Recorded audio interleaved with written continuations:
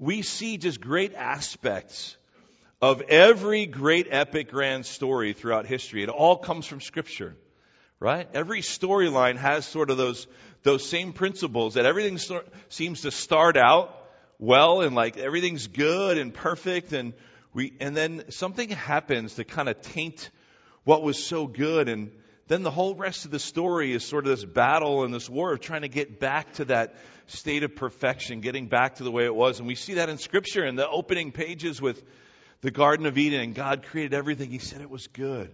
He created Adam and Eve, and they were together, and they had this perfect relationship in the garden. But then sin enters the story, doesn't it?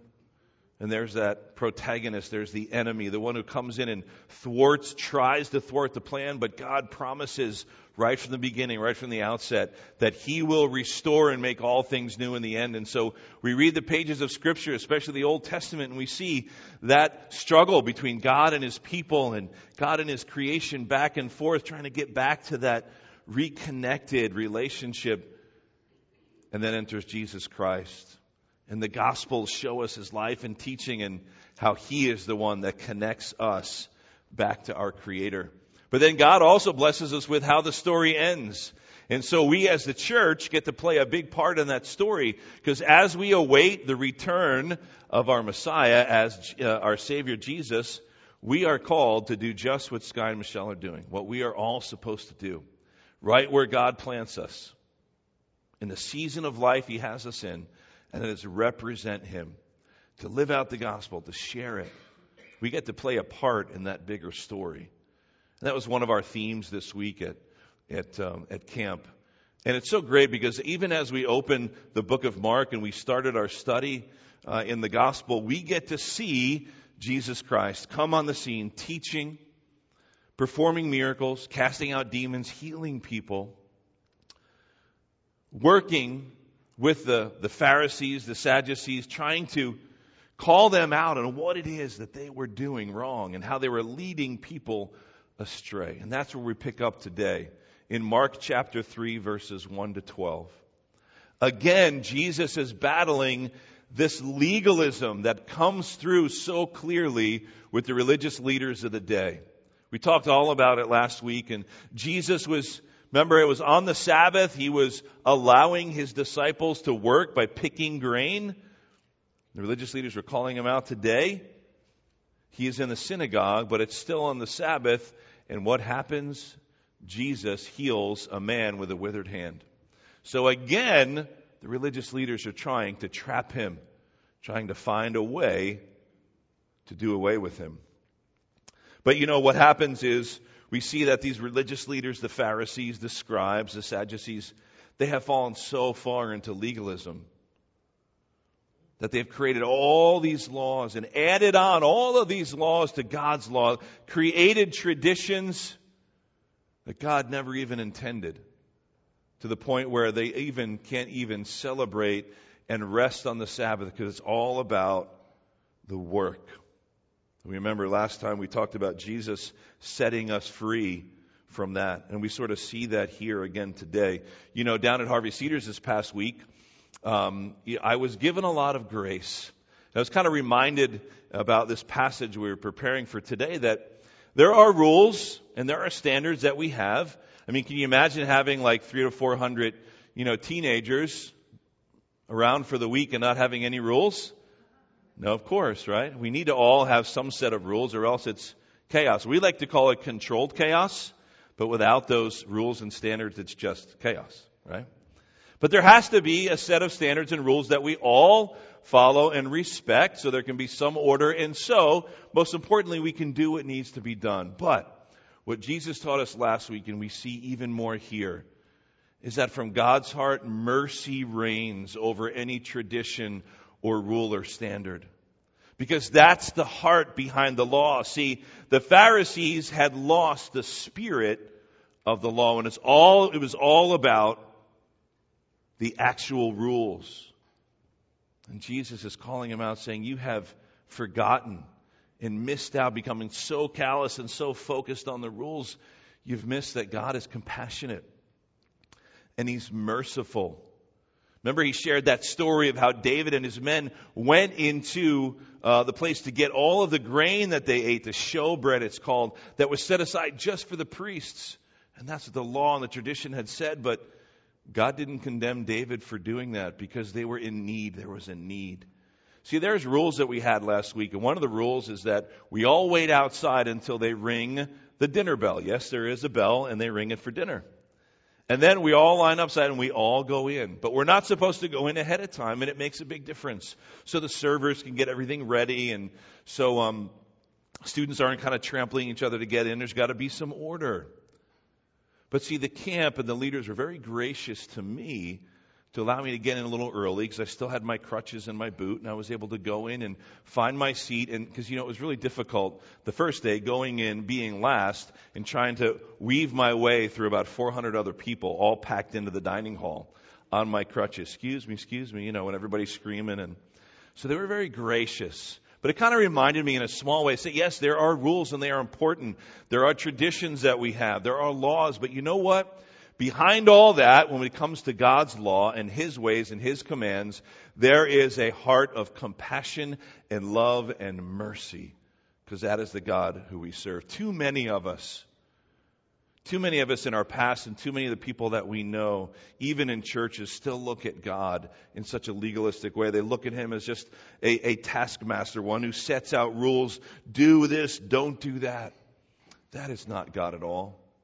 He set forth the law for the people of Israel, yes, so there wouldn't be complete chaos, so they would be protected. Even the dietary law, so they'd be protected from disease. All those things were good, but underneath it all, above it all, through it all, was God's heart for His people. And that's what we see today. For they enter into the synagogue, and there is a man with a withered hand. We don't know exactly what happened, and I think one of the gospel says it was his right hand. But it was withered. He couldn't use it. It was deformed in some way. It wasn't life-threatening. But what's interesting is at the time, the tradition that the Pharisees had set aside was, okay, you can't work on the Sabbath. You can't heal on the Sabbath. You can't cook on the Sabbath. You can't do anything. But if it's a life or death situation, okay, we can heal. Like, you can go to a physician, you can get healed. Someone's like, all right, thank you, right? If it's life or death. So, of course, this man in the synagogue having a withered hand was not a life or death situation. So it's in a way they actually set Jesus up because He comes into the synagogue and there is a man with a withered hand. So I'm going to read it now. It'll be up on the screen for you. But this is the story. It's Mark 3, just the first 12 verses. And here's what happens. And then there's sort of some fallout after that when Jesus needs to kind of get away, protect Himself and the message that He's getting across. But look at what happens specifically in the first 6 verses. It says, again, He entered the synagogue, and a man was there with a withered hand, and they watched Jesus. See, that's the religious leaders. They're there. They're always there. And here they are watching Him. They watched Jesus to see whether He would heal him on the Sabbath so that they might accuse Him. And He said to the man with the withered hand, come here. And then Jesus said to them, so is it lawful on the Sabbath to do good or to do harm? To save life or to kill? But they were silent. He looked around at them with anger, grieved at their hardness of heart, and said to the man, stretch out your hand. So he stretched it out, and his hand was restored.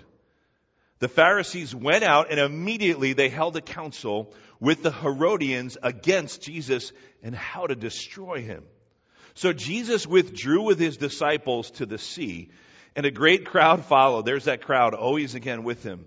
From Galilee and Judea and Jerusalem and Idumea, and from beyond the Jordan, from around Tyre and Sidon. And when the great crowd heard all that He was doing, they came to Him. And He told His disciples to have a boat ready for Him because of this great crowd, lest they crush Him. For He had healed many, so that all who had diseases, they pressed in around Him to touch Him. And whenever the unclean spirits saw Him, they fell down before Him and they cried out, you are the Son of God. but he strictly ordered them not to make him known. So here is Jesus still going out around the Sea of Galilee, and he is healing. He is healing. He's casting out demons. The crowds continue to press in around him. But he tells the people he heals, even the demons that he casts out, don't make it known yet. Jesus had a plan and a purpose. But let's just focus on the first part of this passage today. I want to just go through it just briefly, but I want to point out some things that I believe God really has for us this morning that's so important for us to glean from this, because we know that the truth of Scripture was true for them back in the day when it was written and heard, but also for us today. So a very simple story. Jesus goes into the synagogue. There is a man with a withered hand. We notice that the Pharisees are sitting and watching. Just remember that. More on that in a minute. They're sitting and watching. And Jesus says to the man, come here. Before everybody, he doesn't just go quietly over and do it. He calls him up. And the man is there, and he has his hand withered. He first asks the religious leaders. He knows they're there. Again, calls them out. So is it lawful on the Sabbath to do good or to do harm, save a life or kill? It seems like a question with an obvious answer, but they said nothing. Jesus looked at them with anger. With anger, it says. But also grieved at the hardness of their heart. But he simply says to the man, stretch out your hand. Can you just picture that? Can you just do that for me now? Just stretch out your right hand. Just stretch out your hand. That's all he had to do. Okay, he stretched out his hand. Just remember that as we go through this passage. He stretched out his hand. And as soon as he did, it was restored. Notice also, Jesus didn't say anything. There's been other miracles where he said, you are healed. Your sins are forgiven. One man that he heals his blindness, and he spits on his hand, mixes it right with the dirt and heals him. Jesus healed in different ways, but here he just said, stretch out your hand. And as he did, it was healed. Even imagine what that looked like for the man that had this withered hand. He stretched it out and it was healed. So a few things I want us to point out. First of all, it was right here during this event we see that the religious leaders had casted their verdict on Jesus. It says at the end of verse 6, they immediately went out. They gathered with the Herodians. These were actually liberal people who were following King Herod, who the Pharisees didn't even like. But they found like one of their enemies, and they're like, we have a common enemy, Jesus. That's how much they hated Jesus. And it says, how can we destroy him? What strong language, right? They didn't want to just arrest him and put him away. They wanted to destroy Jesus. And so then we see that it kind of sets the stage for the rest of what happens. You remember the Gospel of Mark, he's a man of action. He's all about on the way. He's telling this story like getting to the cross. So we see that here. Because like, okay, from this point on, the religious leaders are out to destroy Jesus. Trying to trick him and trap him in every way. To the point where they actually just sat there and watched what Jesus did. So a few things we can learn as his disciples. Because remember, the Gospel of Mark is really all about how to be a disciple. Number one, as Jesus' disciples, we are to help others. Jesus asked the man to stretch out his hand. As we stretch out our hands for help and blessing from God, God, would you heal us? Would you restore us? We are also to then stretch our hands out to others. As we learn and grow, as God heals and blesses, we are then to bless others, to pray for their healing. We are then to then introduce people to Jesus. Is this how you introduce yourself to people? Hi, my name is. We do that, right? We shake their hand. Let us do that with others and introduce them to Jesus. Hi, my name is. Do you know my friend Jesus? So as we stretch out our hands for help and blessings from God, we are to stretch out our hands to others. And when they do, we have something that we can put in their hands. That's hope. We can offer hope. When you offer your hand to somebody and greet them and they offer their hand back, be ready to put something in their hand and give them hope. We're called to always be ready to give an account of what? The hope that's within us. So let's do that, church. Let's remember that. So as Jesus heals and restores this man to wholeness with his hand, we see Jesus is saying, this is what I'm here to do. To restore people to wholeness. Spiritually speaking, he is here to restore us back to wholeness in relationship with our Creator. What a beautiful picture. He restores this man's hand even as he stretches it out. So let us do the same. As God blesses, let's be a conduit and not hold on to it, but to then serve and to bless others. We also recognize that Jesus, who came to fulfill the law, was teaching something very important to the Pharisees as well. For they had failed to understand that the Sabbath day was made for restoration. We talked about it last week. See, they were all about, Jesus, you cannot do this on the Sabbath. You're not allowed to do all these things. I think there was 39 or 40 things they had listed out that you could not do on the Sabbath specifically. And he says to them, in essence, you have failed to understand the heart of God. God created the Sabbath. Remember last week that the Sabbath was created for man, not man for the Sabbath? It was for restoration, for the benefit of the people's souls. Of course, Jesus is going to heal this man on the Sabbath because that's in keeping with God's purpose for the Sabbath, for healing and for wholeness. Jesus had a very different picture than the Pharisees did of what that coming kingdom would look like. Jesus said, repent, for the kingdom of God is at hand. That meant, I'm here. Jesus was bringing the kingdom. You remember that even his disciples and the Zionists, right? They were just like, Jesus, is now when you're going to overthrow Rome? Is now when you're going to restore the kingdom? And he says, my kingdom is not of this world. He's saying it's not that kind of kingdom that you're thinking about. We're not going to change the society around us through war or through the sword. We're going to do it through love, God's love, one heart, one withered hand at a time. Second thing, as Jesus' disciples, we are to realize that we are created in His image. So what concerns God should also concern us. What angers Him should anger us. It says Jesus was angry at the Pharisees. He was angry at their legalism. He was angry that they had missed, listen, the heart of God. That should anger us. That should frustrate us. So what breaks the heart of God should break our hearts.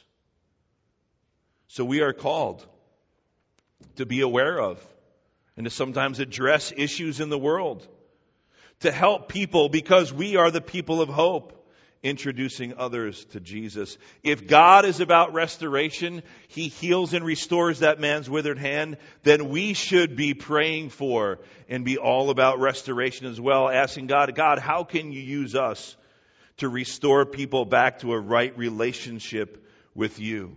God, show us, bring us, where should we be? It's the prayer of Sky and Michelle.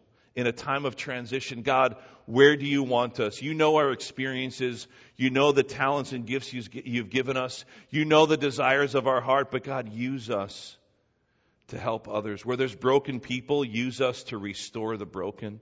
Where there's people that are without hope and that are lost, help us, God. Show us the way to bring us where we can be people who help to restore hope. We should all pray those prayers. We should have care for the needs of those around us. Remember the story we read a few weeks ago of Jesus healing the paralytic? He had 4 awesome friends, didn't he? They cared about him. They relentlessly pursued healing and restoration for their friend, even to the point where they went up on the roof and dug through the roof and lowered him down. They went through all of that for their friend. As Jesus' disciples, We recognize we're created in His image. So if God has a heart for the lost, we should have a heart for the lost. If God has a heart for those who need restoration, maybe it's in relationships. For those brothers and sisters who are already believers, we all still need to be made whole in aspects of our life, don't we? We need to be loved. We need to be cared for. We need people to be long-suffering with us in our bad attitudes and maybe our fits of anger, whatever it might be. We need people to be merciful to us as God is merciful. But also as Jesus' disciples, we need to expect opposition, as Jesus did, but perhaps not just from those who are antagonistic towards God. Perhaps you've even received opposition from brothers and sisters in the Lord. Didn't Jesus even warn us against those from within the body of Christ that may look to cause division? We are to expect opposition from outside and within. But also, let's park on this for just a couple minutes. As Jesus' disciples, we are, and this is so important, to protect our hearts from becoming callous and hardened just like the Pharisees. Let us never become like the Pharisees. Do you know that I'm convinced that is why Jesus spent so much of His time calling out the sins of the religious leaders, the Pharisees. Why? Because they were leading His people astray, the people that He loved. They were the leaders who were being held accountable. And leaders are being held accountable. So as Jesus' disciples, we want to make sure that we do all that we can, and asking for the Spirit to help us to protect our hearts from becoming hardened and callous to the Spirit of His Word, and not allowing us to slip down that slippery slope leading towards legalism, not caring for others, and just putting the law, the traditions first. At camp this past week at Harvey Cedars, the theme was the me life. Moving away from the me first life and accepting and living the Jesus first life. Or even the we life, but not the me life. It was great because everything we did, and even the songs we were singing, was about putting aside the me first life. Recognizing that God has turned, as believers, our hearts of stone to hearts of flesh, to making sure we don't become callous and hardened. Now, in this breakout session that I taught at camp, here's what I called it. I tried to give it like a name that might attract the attention of some students, and so they would come to my session and not somebody else's, but that's okay. It was me first, that's what I was doing. So here's what I called it. A long time ago in a galaxy far, far away. Those words sound familiar? Right? Yeah, you know it. But if you've ever seen Star Wars, any of them, right? Not the side stories, I'm talking about the main franchise, right? You go there, and what happens first? First you just see those words, and it's silent.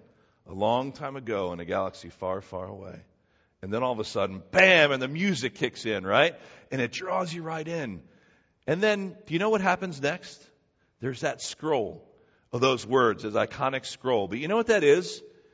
That's the backstory. That's the story of what's been happening to set the scene, to set the stage of what you're about to see. It tells you about the evil empire and the rebel alliance, good versus evil. And in the very first one that was ever made, I think the best one, it was called what? A New Hope. Came out in 1977. I was 7 years old. My parents took me and my brother to see it. I didn't want to see it. I thought it was about celebrities, like stars, Hollywood stars. I'm like, what is this? And I sat there, and it said a long time ago in a galaxy far, far away. And from that first blast of music, I was hooked. Why? Because I was drawn into that story. And then as the scroll, and it starts to unfold, you meet these characters. But there's this one character in particular named Han Solo. And they just came out with another movie, sort of a side story, showing his backstory, his background. But here's what I find interesting. I was sharing this with the students. If you think about this character in this big story, right, of Han Solo, he was living the perfect me-first life. He had become callous and hardened to everything around him because it was all about him. Remember that when we first meet him in those first movies? He was just like, all right, you pay me and I'll get you to where you need to go. But slowly there was people trying to draw him in, Luke Skywalker and others, saying we could use your help in the fight against evil. Like telling him about the force and what's going on behind the scenes, right? As Christians, we know there's a spiritual battle happening. There's so much you can learn, right, from these kind of movies. And we see it's happening. But little by little, what happens to the character Han Solo? He's drawn in to the fight and to the battle. Why? Because he slowly recognizes, hey, there is more going on in this life around me than just me. Yes, I'm in it for me. I want the money. I'm not worried about, your fight and your battle. But slowly they're drawing him in. It's like what God does with us. He pursues us. He pursues our heart. But Jesus is teaching us a valuable lesson here. We don't want to become callous and hardened like Han Solo. Like the Pharisees, to where it's just about us living the me-first life. But that we recognize there's a whole world around us. There are so many people, not even just halfway around the world, but right here in your home, in your place of business, at the market, wherever it is, they need Jesus because they need hope. You might not see it on their faces, but people are lost and they're hurting and they're broken. We need to introduce them to Jesus. But as we do, and as we live this life, doing that each and every day, representing Him, let us make sure we do not become callous and allow our hearts to get hardened and to just focus on the things that lead us to legalism, and so we don't care for others, leading the me-first life. We need to be aware of the needs around us, not becoming too preoccupied or concerned with ourselves. See, the Pharisees, I pointed this out before. In this scene, they're sitting there. There is a man with a withered hand. People came to the synagogue for help, for healing, for hope.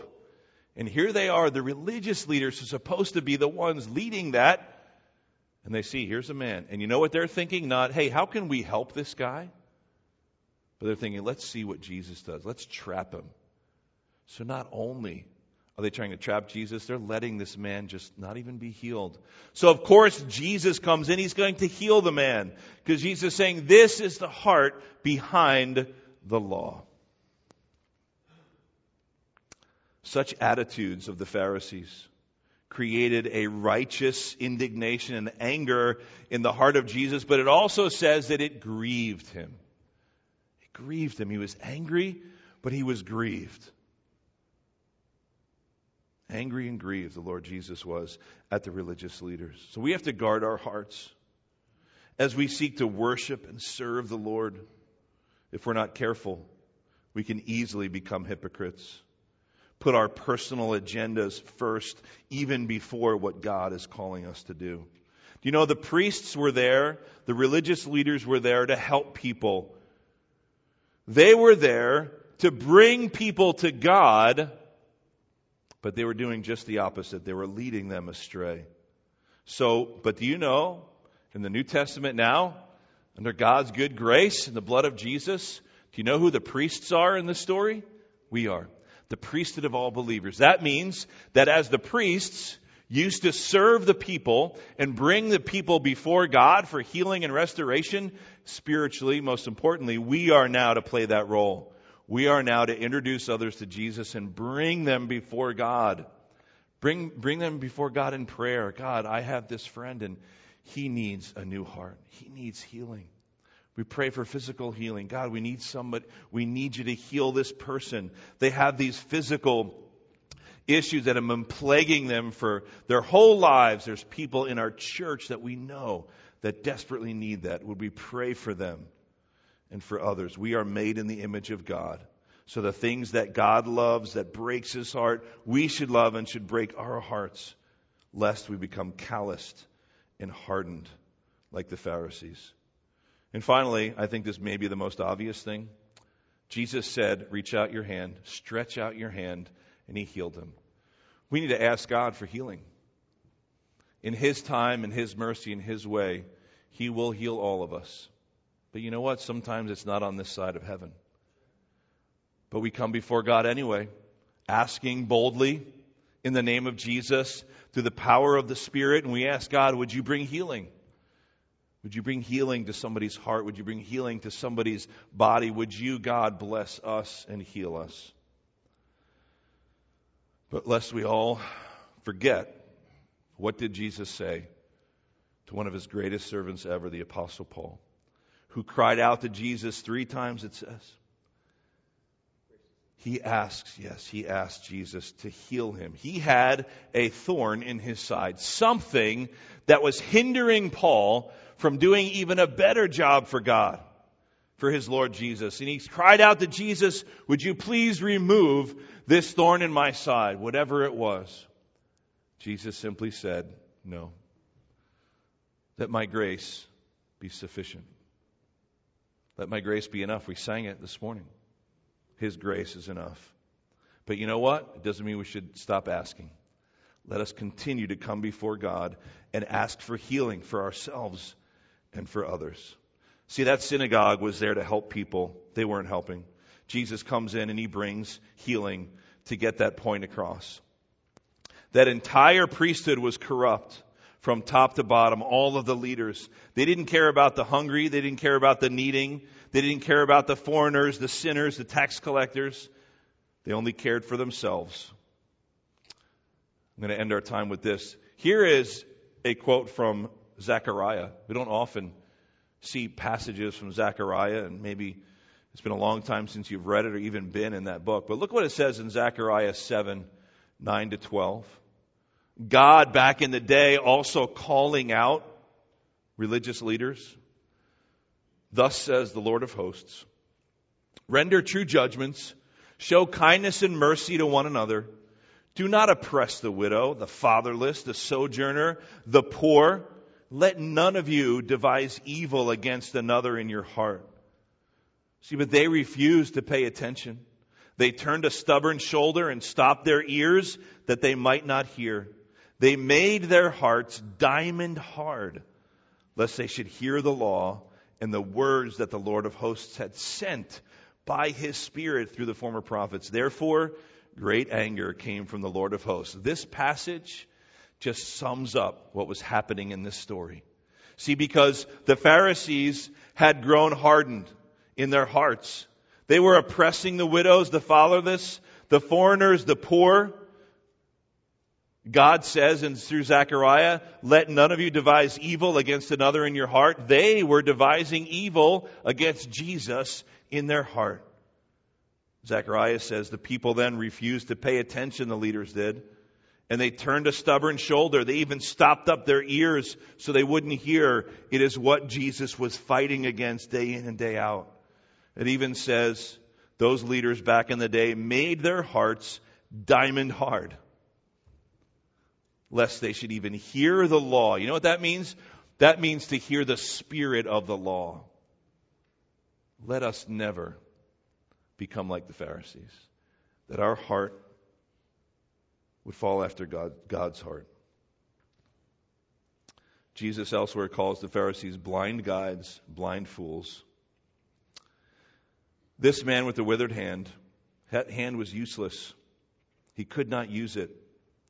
And I think in a way Jesus was giving an example, because he called the man forward so all could see, and he healed their hand. He was telling the religious leaders, he said, look, you are leading the people with a withered hand. Can a shepherd guide his sheep without the use of his hand and his staff? He was telling the leaders, you're leading my beautiful children astray. You're leading them down this road of where they need not go. They're missing the heart of the law because you're not showing it to them. You are like shepherds with a withered hand. So he brings the guy forward. He does it in front of them all so they could see. A shepherd without the use of his arm cannot feed his sheep. Jesus is standing with that man, and he's showing them their heart condition. So let us never fall into that mode of thinking, that way of life, that we would be willing, through worship, through his word, to surrender ourselves to him each and every day, stretching out our hand, asking God for healing, but doing that for others as well, stretching out our hand to help others. And when they do, let's put something precious in their hands. That's the hope that only Jesus can offer. Let's pray. Father, as we close our time together, we're grateful. Lord, go before us now. Prepare the way through your Spirit. God, would you show us those divine appointments and opportunities when you want us to stretch out that hand of hope to others. And God, as we stretch out our hands and our arms before you, asking you for mercy and for grace, may we extend that to others. Lord, we thank you for your goodness, for your heart of compassion. May we also share that same heart, created in your image, God, that we would love those that you love, that we would be angered at the things that anger you, God, that we would be broken for the things and the people that are broken before you. God, give us the strength and the courage to be your people of hope in this hopeless world each and every day. In Jesus' name, amen. Amen.